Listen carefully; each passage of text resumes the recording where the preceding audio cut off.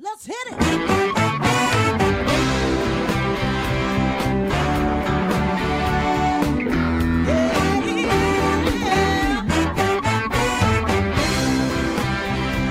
Well, hi, everyone, and welcome to Alzheimer's Speaks Radio. I'm your host, Lori LeBay, and I'm so excited that you're joining us today.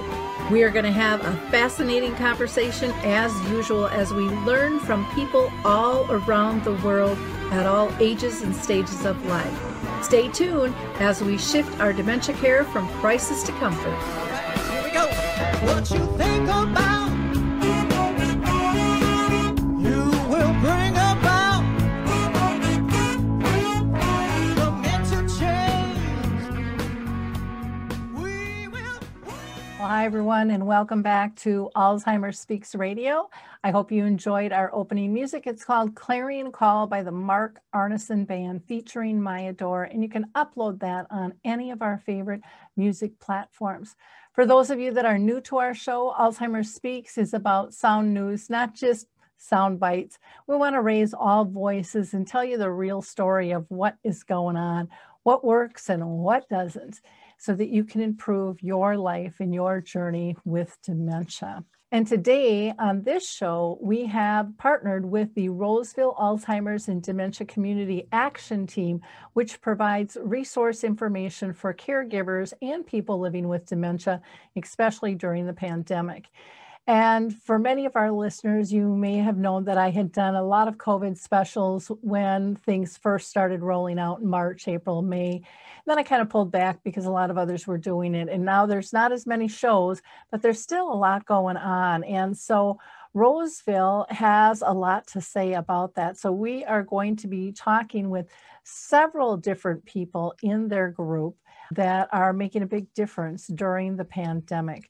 But first, before I introduce our guest today, I want to do a shout out to a few organizations who are doing great work. The first is the Memory Cafe Directory, which there are over 100 cafes that are now virtual. I do 3 of those myself. I partner with Arthur's Senior Living, and we do a cafe on the 2nd and 4th Wednesday of each month at 1 o'clock Central.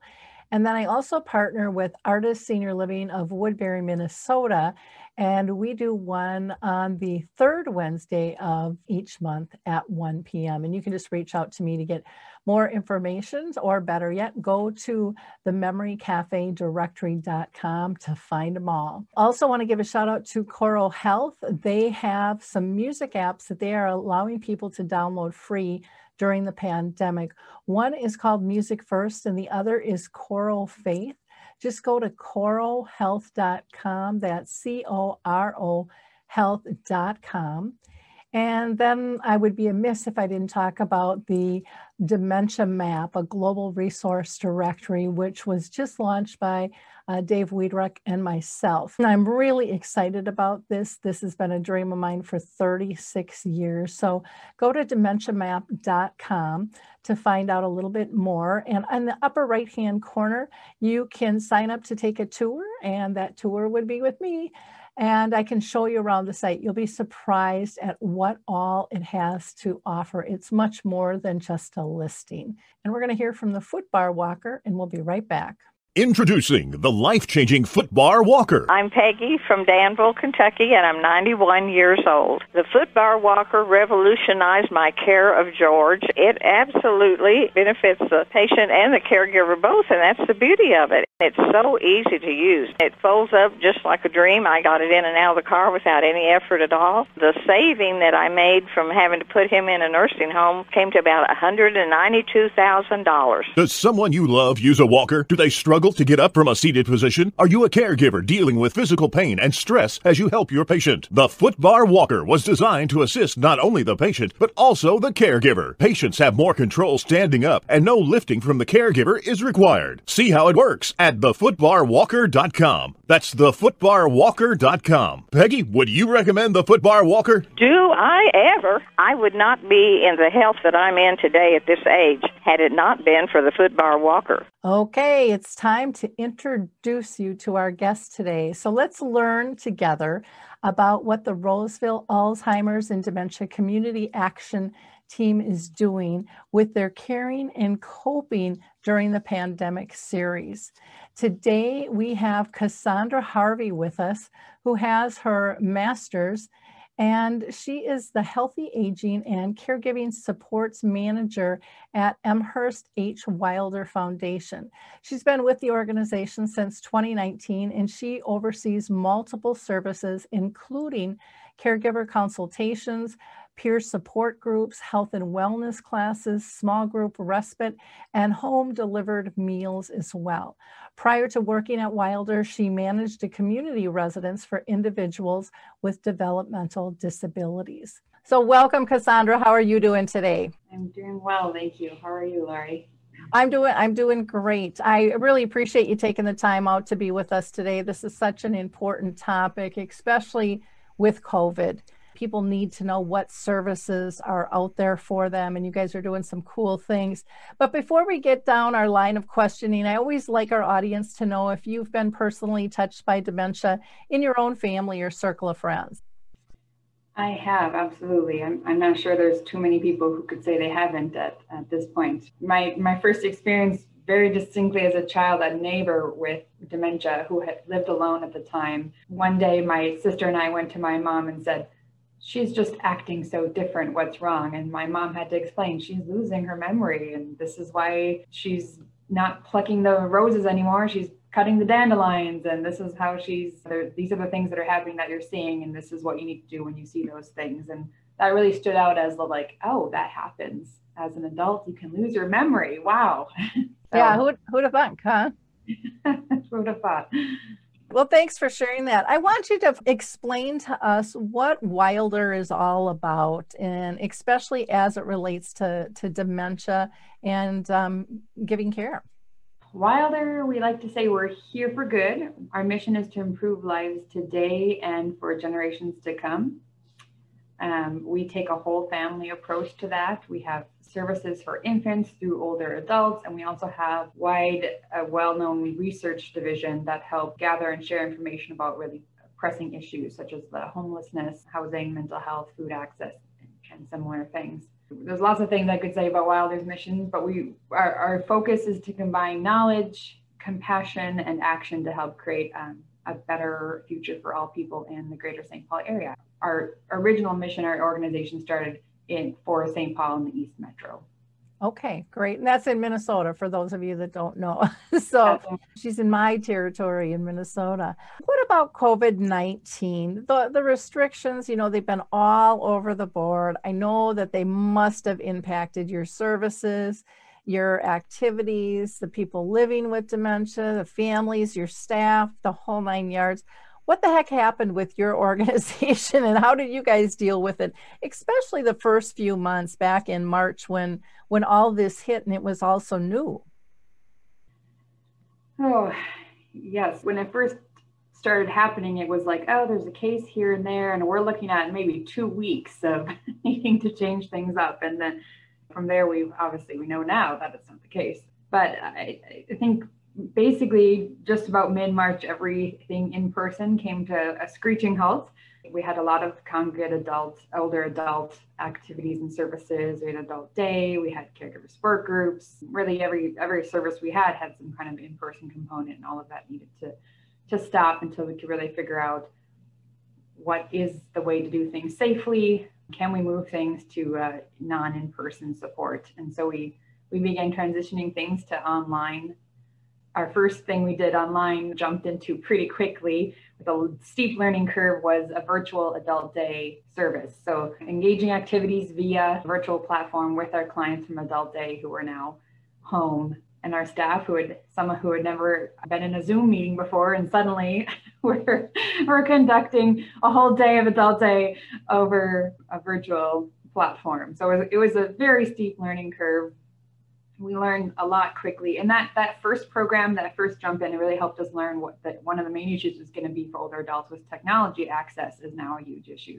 A lot of our clients, adult day clients, older adults, many with memory loss, many from lower income households, and didn't have maybe the right equipment to be able to connect. So we were able to reach out to the community, to volunteers, say, hey, does anybody have a device laying around your house that, maybe it's out of date or something? It just needs to be able to get online, because we have people who are at home now who need that connection. And we had an amazing community came together and donated quite a few devices for our adult day clients, which was just great to see. And so they were able to connect with Virtual Adult Day, which we continued through June. So we did several months of that. Wonderful. I know a lot of adult days have, just totally gone out of business. Has yours shut down? You said you were doing that through June, or are you continuing to do things online or even in person? So we did actually permanently close our adult day at the end of June for those clients. And from that program sprang several other services. We partnered with the Metropolitan Area Agency on Aging, MAAA, to offer something called telephone reassurance, which is basically a weekly or sometimes daily phone call to those older adults. And we started that program with basically all of our adult day clients, former adult day clients, so we could stay connected with them even though we weren't able to continue adult day. But yes, it has been a huge loss. The pandemic has created a huge loss to long-term care options for older adults, with the many adult days that have permanently closed. And even the ones who have temporarily closed, the decline in clients with memory loss when they don't have that daily or even just a few times a week connection with and social support, that they decline much faster. We've seen that a lot. Very, very unfortunate. Yeah. You had mentioned you started several other ones. You mentioned the telephone assurance. What other types of things did you guys pull out of your sleeve during this time with COVID? I think our biggest thing that we did is that, and it stems from adult day because the initial concept was similar, is that we heard from our caregivers that even though we love the phone calls or the virtual activities, and the caregiver might be participating in a virtual support group, they really need the break from what we call caregiver respite, which is an actual in-person service where the caregiver can walk away, know the person, their care partner is being looked after, taken care of, has friends, has a social support, is maybe receiving a meal and whatnot. So we started something called Wilder Connect, which is a small group in-person caregiver respite. It is a very small group. It's 5 to 7 clients who meet in 4-hour time slots on weekdays. And it's in a large room with physical distancing, with table dividers, with everyone wearing masks. And there's all those restrictions that you need to keep something like that as safe as possible, but be able to offer that in-person respite service, which the caregivers were just asking. They said that's what they need. They just, even once a week, they just need a real actual break. And how long of a time period is that then, that they're there with you? 4 hours. 4 hours. Okay.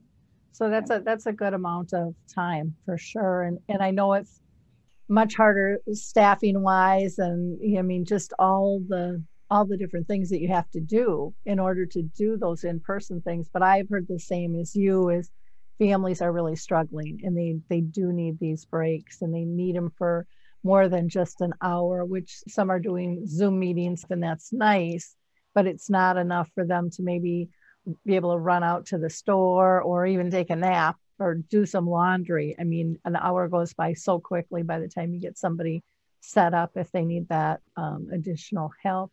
Any other programs that you're doing that are different now, or things that you've been able to continue that you were doing prior to COVID hitting? There's a lot. I think, so we've had home delivered meals. We're one of the Ramsey County Meals on Wheels providers. I think within about 2 weeks, our awesome Meals on Wheels coordinator had moved everything from a daily hot meal to a frozen weekly delivery to reduce that contact time between our many volunteers and the older adults. We certainly didn't want to be the only exposure to COVID, being a volunteer who's dropping off a meal every day to our older adults in our community. So that was a big concern. We switched those meals over, but then we realized that there was a couple things that stemmed from that. First of which was that some of our older adults with memory loss who either live alone or sometimes live with a care partner who is working during the day, maybe working outside of the home, they actually aren't able to heat up a meal. So we did switch a very small group just for those who are further along in dementia, who are in a later stage of memory loss, we switched them back to a daily hot meal with a number of safety protocols around COVID.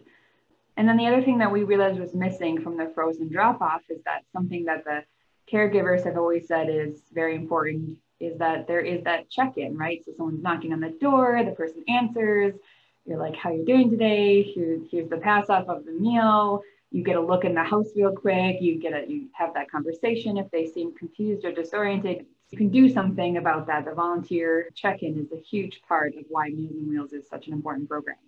Because we weren't able to do that more than that one weekly delivery of frozen meals, we added wellness calls. And it was so great to see the community, our volunteers, because Meals on Wheels is a volunteer-led program. We have more than 300 volunteers every year who operate Meals on Wheels. And they stepped in. If they normally delivered a route of 10 hot meals every Thursday, they would call those 10 clients every Thursday and have that conversation, check in with them, which has been great. And then if the client says some of those connections there was a lot of unrest here in Minnesota, obviously the murder of George Floyd and civil unrest that really was impacted the older adults in our service area. Someone would, their volunteer called and said, how you doing? And they said, well, my pharmacy's not operating. I don't know how to get my meds. And the volunteer was able to connect them with another service that was able to get their meds filled. So we've seen really cool stories come out of being able to continue those connections. But of course, we had to learn what connections we needed to continue first. So. Sure. But it's nice that you guys didn't just put something in place and then go, okay, that's all we're doing. I mean, it sounds like you continue to listen and adjust and pivot to meet the needs. And that is what's so needed. And so I thank you guys for doing that, because not everybody is doing that out there. A lot of people are kind of throwing stuff on the wall, kind of like a spaghetti noodle. And if it sticks, great. And if it doesn't, well, we tried. But you seem to really have this force and this belief that it's more than just, it's more of a trial and error. And, we're going to try this. And if it doesn't work, we're still listening to the needs, and we still want to meet the needs of the communities. And if that means that we're going to partnership with AAA, or we're going to do something with Meals on Wheels, or whatever it is, you're going to go forth. You're going to call on your volunteers. To have that 300 volunteer base is incredible. But I'm sure for the volunteers, it made them feel really good too, that they could still participate, because if they weren't able to, if they were cut back, or maybe they just health-wise couldn't participate anymore, I'm sure that was very fulfilling for them to be able to step up and still contribute as well. I think that is the biggest thing we've learned through COVID, is that adaptation is key. And Wilder has always been extremely adaptive. We've been an organization since 1906, so there's been a lot of changes in the last century. But definitely COVID has showed us that you've got to be quick on your feet, but you also have to it's that trial and error. What's working, what isn't, how do we tweak it to make it while keeping people safe? Yeah. What have you been hearing from your clients themselves? Have they been reaching out just to say thanks, or this is working, or that? It sounds like you were hearing some comments that this wasn't working, and you had your little tribes out there too, kind of checking on things. But what kinds of things were you hearing from families? We did hear, prior to starting the small group respite, which started mid-August, we did hear from a lot of caregivers that their stress levels were through the roof, and they really needed that in-person break. And since then, we do regular check-ins with our caregivers who have a client or who have a loved one in our respite program, and they gush, honestly. I'm always just, yep, our staff are amazing. Yep, we're so great. We're so glad that we can provide this service for you. And that's all you can really say. And just thank you for, having your client attend it. And if I run into someone in the parking lot, we're so happy that you're offering this. It's such a great program. Your staff are amazing. The activities are so great. It's been really fun. What we've always done with all of our services is try to integrate as much as possible. We offer health and wellness classes, CDS and evidence-based programs, also in partnership with the local area agency on aging. And one of the classes is called Tai Chi for Better Balance. And we decided to do this as a virtual class, while also having so both people in the community who sign up for it and our respite clients who are in this group also to be able to participate for their exercise, because we always do 45 minutes to an hour of exercise in each respite program. And we've had some of the spouses or other family members say, my spouse keeps talking about this class, can I join it too? And they'll join from home the same virtual class their loved one is attending in our small group respite, which is just great to see some benefits, the ripple effect of some of those services. So no shortage on people seem very pleased with the in-person small group respite. Some of our other feedback, we did peer support groups for caregivers. We moved those all online for several months. And honestly, we have some people who just said, you know what, I just don't feel the same connection as an in-person group. Can we please come back in person? And others were like, no, we don't feel safe with that. So we said, how can we make this hybrid so that people can be in person and online and in a safe way? And so we were able to, our caregiver services coordinator did a great job adjusting where we did our groups in the courtyard initially until it got too cold. We a large room where everyone is safe, spaced apart, of course, and masks, and we do the screening and the sort of things you do these days. In one of those chairs around the table is the computer with the 4 or 5 people who are virtual as part of that group as well, connected to a larger TV screen and a bigger audio system, so they feel like they're participating. And that's actually just worked really well, that hybrid. There's definitely trial and error with that as well. How do we adjust this and that? And can you hear everyone, can see everyone, and so forth. That creating that hybrid version was really successful too. People who really needed the in-person connection and other people who just didn't feel safe with it, they can still connect together. Now, for those support groups, is that just for caregivers, or is that for a person with dementia and their care partner? So we don't have any dyad support groups. Our support groups are at the same time as respite, so they happen at a parallel time frame, so that there is that option. So you don't have to leave the person you're caring for alone, but we don't have any like mutually attended groups. Okay. I didn't know if you had like any memory cafe concepts or anything like that. We did. We had memory cafe through March, and then that had closed down. That is one thing that has been a sort of a bubbling, like, how can we start this back up again? We had hosted it at Health Partners Neuroscience Center in partnership with them up until March. We heard from the group that not a lot were interested in online at that time. How can we bring back Memory Cafe is still a concept we'd love to pursue. Yeah, I know I do a few of them, and there's only about 100 of them that have converted to online. And the thing with, the online ones is anybody from anywhere can pretty much join any of them too. And I think so much of it is that whole, I don't know how to do technology. But then once people, once you step them through it, they're like, I can do this.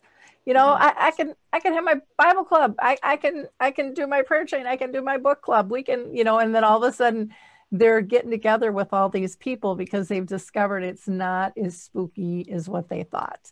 And that is difficult, which is that's a really fun piece to be able to see. One of the things I wanted to ask you was for respite, if there was transportation with that, or if people had to drop their loved one off. And then also you had mentioned that your support group met at the same time as respite. Do your support groups go for 4 hours as well, or are they a shorter period? Okay, I was wondering. No. For example, on Thursdays, respite is from 10 to 2 every Thursday. Our support group is just once a month. So it's from 10 to 11:30 on a Thursday, the second Thursday of the month. We hope that gives them time to go to the support group and then maybe leave and have some lunch and run some errands, then still come back and pick up the person after respite. We don't currently offer transportation, something we are seriously considering in the future, but it was very complicated setting up with COVID, basically. So we do require that someone is coming. They can schedule a Metro Mobility, which is a service here in the Twin Cities, accessible transportation. They could certainly schedule something like that, and we would meet them at the door to bring them in. But we don't do the scheduling for that. Okay, fair enough. What are some of the biggest challenges that you're facing still currently with trying to deliver services during the pandemic? I think people are getting burnt out. It's been a long 9 months, and even though there's sort of an end in sight, so to speak, there's not really an end yet. It's going to continue for a while. We think that some of these adaptations might continue even after things resume a little bit. We're continually adapting and facing the uncertainty. Caregivers are uncertain, clients are uncertain, our staff and our other services. There's just a lot of uncertainty, and that's our biggest challenge, is how to plan ahead without really planning ahead, because everything's a bit up in the air. And that's been the biggest challenge from the beginning. When it initially occurred, everyone was talking about, for the next 2 weeks. And then by the end, by the early April, we realized actually not the case at all. But the timeline of everything has always been up in the air. What research and science is going to come out? What is the best way to adapt and keep people safe? That's still always uncertain because it is such a new thing. And then, of course, with vaccines and who and the timeline for those and all that, is just a lot of uncertainty. Yeah, it really is hard to project what an organization can and can't do because the rules are constantly changing. And, now they're saying there's another COVID that's, higher transmittable. And what does that mean? And it's not that you're supposed to get more sick, but they don't know. I mean, they really don't know yet. It's way too early to figure that all out. I wanted to ask you in terms of, because this is something that we haven't really talked about, and I don't know if you can address this, but just even in terms of funding for services and stuff, has that gotten more complicated, even with trying to apply for grants and all of those things that come into play, because everybody's staffing has changed so much in terms of all of this? Or donations even, I would imagine, have had an impact. I've heard that from some organizations.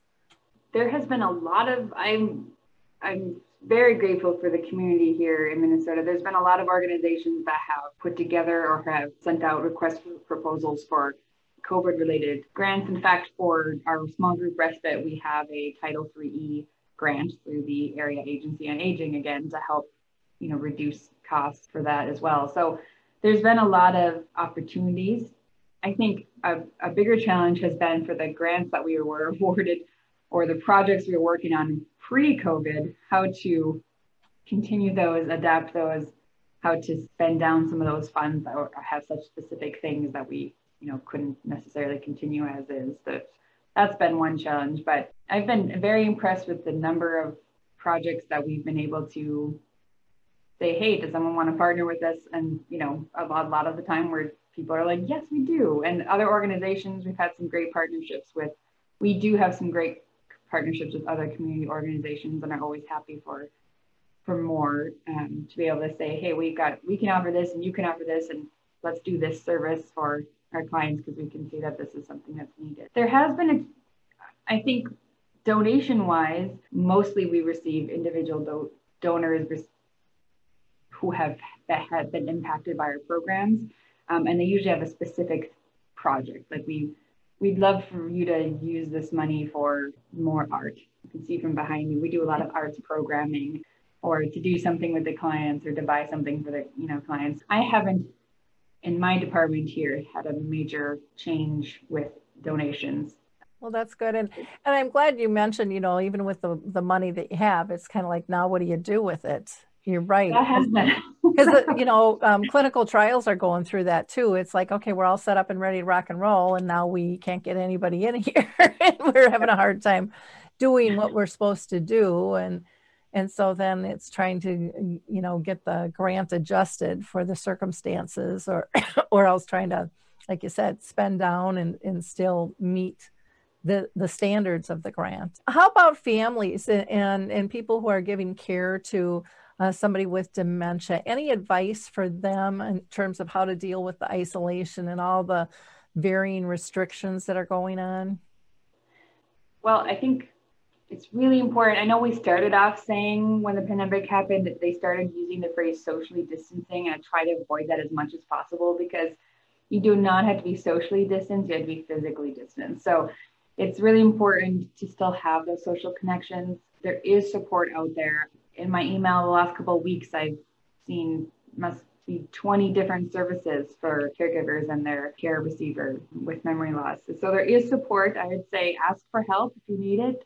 if you don't need it and you feel like your situation is stable, maybe reach out to someone else, because there's a chance that somebody you know, maybe someone you used to attend a support group with or used to connect with in another way, they're feeling isolated and could use that social connection as well. So just keep connecting with each other, ask for support. If you're a caregiver who isn't already connected with a caregiver consultant, that is a absolutely amazing service to find you other resources. You can call here in Minnesota, the senior linkage line, to find a caregiver consultant, to be able to find the services and supports that are near you. Wonderful. I love that you mentioned the social distancing versus the physical distancing. And it was funny for me, the person who brought that to my attention was somebody with dementia and said, you know what, we have been physically distancing since we got diagnosed because people have pushed us away. In a lot of ways, they felt that they were being socially pushed away, but they adapted to using Zoom and meeting people all around the world that they never would have met. And they said, you know, I've asked them, I said, how are you adjusting? And they're like, our life really hasn't changed a whole heck of a lot. We've been doing this a long, long time, and we value our friendships on Zoom. So that was very interesting, but they were extremely adamant that we use the physical distancing, not the social distancing. Just kind of like, you know, not calling somebody a caregiver, but calling them a care partner, a care companion, because it implies, you know, kind of a team effort versus just one person doing it all and not getting filled back up. And then we wonder why someone gets burnt out. Our words are real powerful. How about information to other organizations? What would you like to say to them during this time that might be helpful for them in serving their clients? I'd say keep it up. What you're doing is awesome. If you have adapted services or you're figuring out how to adapt, keep going, keep helping. You know, the community has come together, not just to both receive and to give. So there's both the people who need support and we want to be there for them, but also the people who want to, you know, the volunteers or other people who with experience who want to give back and be part of that. Keep serving, keep going. And I'd also say, you know, we're always interested in partnering with people. If there's something that you offer that you're like, we're thinking of doing this, but we could use some feedback, or maybe we want to partner with somebody on it, reach out to another community partner. We're always happy at Wilder, or if there's other community partners around you. Sometimes if 2 or 3 community partners put something together, you can have a more successful, flushed out service that can really support a lot of people. Connect with other community organizations as well as keep up doing the good work you're doing. Yeah, well, I know the Alzheimer's and Dementia Community Action Team has really appreciated your partnership with them and all the work that you guys have stepped forward with in terms of helping from panelists and collaborations and so forth. I think collaboration is really important and is, you know, one of the strongest lessons I think that we can get out of this whole pandemic is we're not meant to do it alone. We do it better together, share ideas. Nobody owns this space. The more information we can spread, the better we'll be able to serve everybody, because we're not going to run out of people to serve, sorry to say. Probably not in my lifetime anyways. Cassandra, it's been wonderful to have you on the show. In wrapping up, you are with Amherst H. Wilder Foundation, and you can go to their website at wilder.org/aging. And email-wise, go to healthyaging@wilder.org, or you can always call direct at 651-280-2509. There's just so much out there that Wilder has to offer. You don't want to miss it. So go ahead and check them out. Well, you have a great day. And again, thank you so much for your time, Cassandra. Appreciate it. Thank you, Lori. Happy New Year. You too. Bye-bye.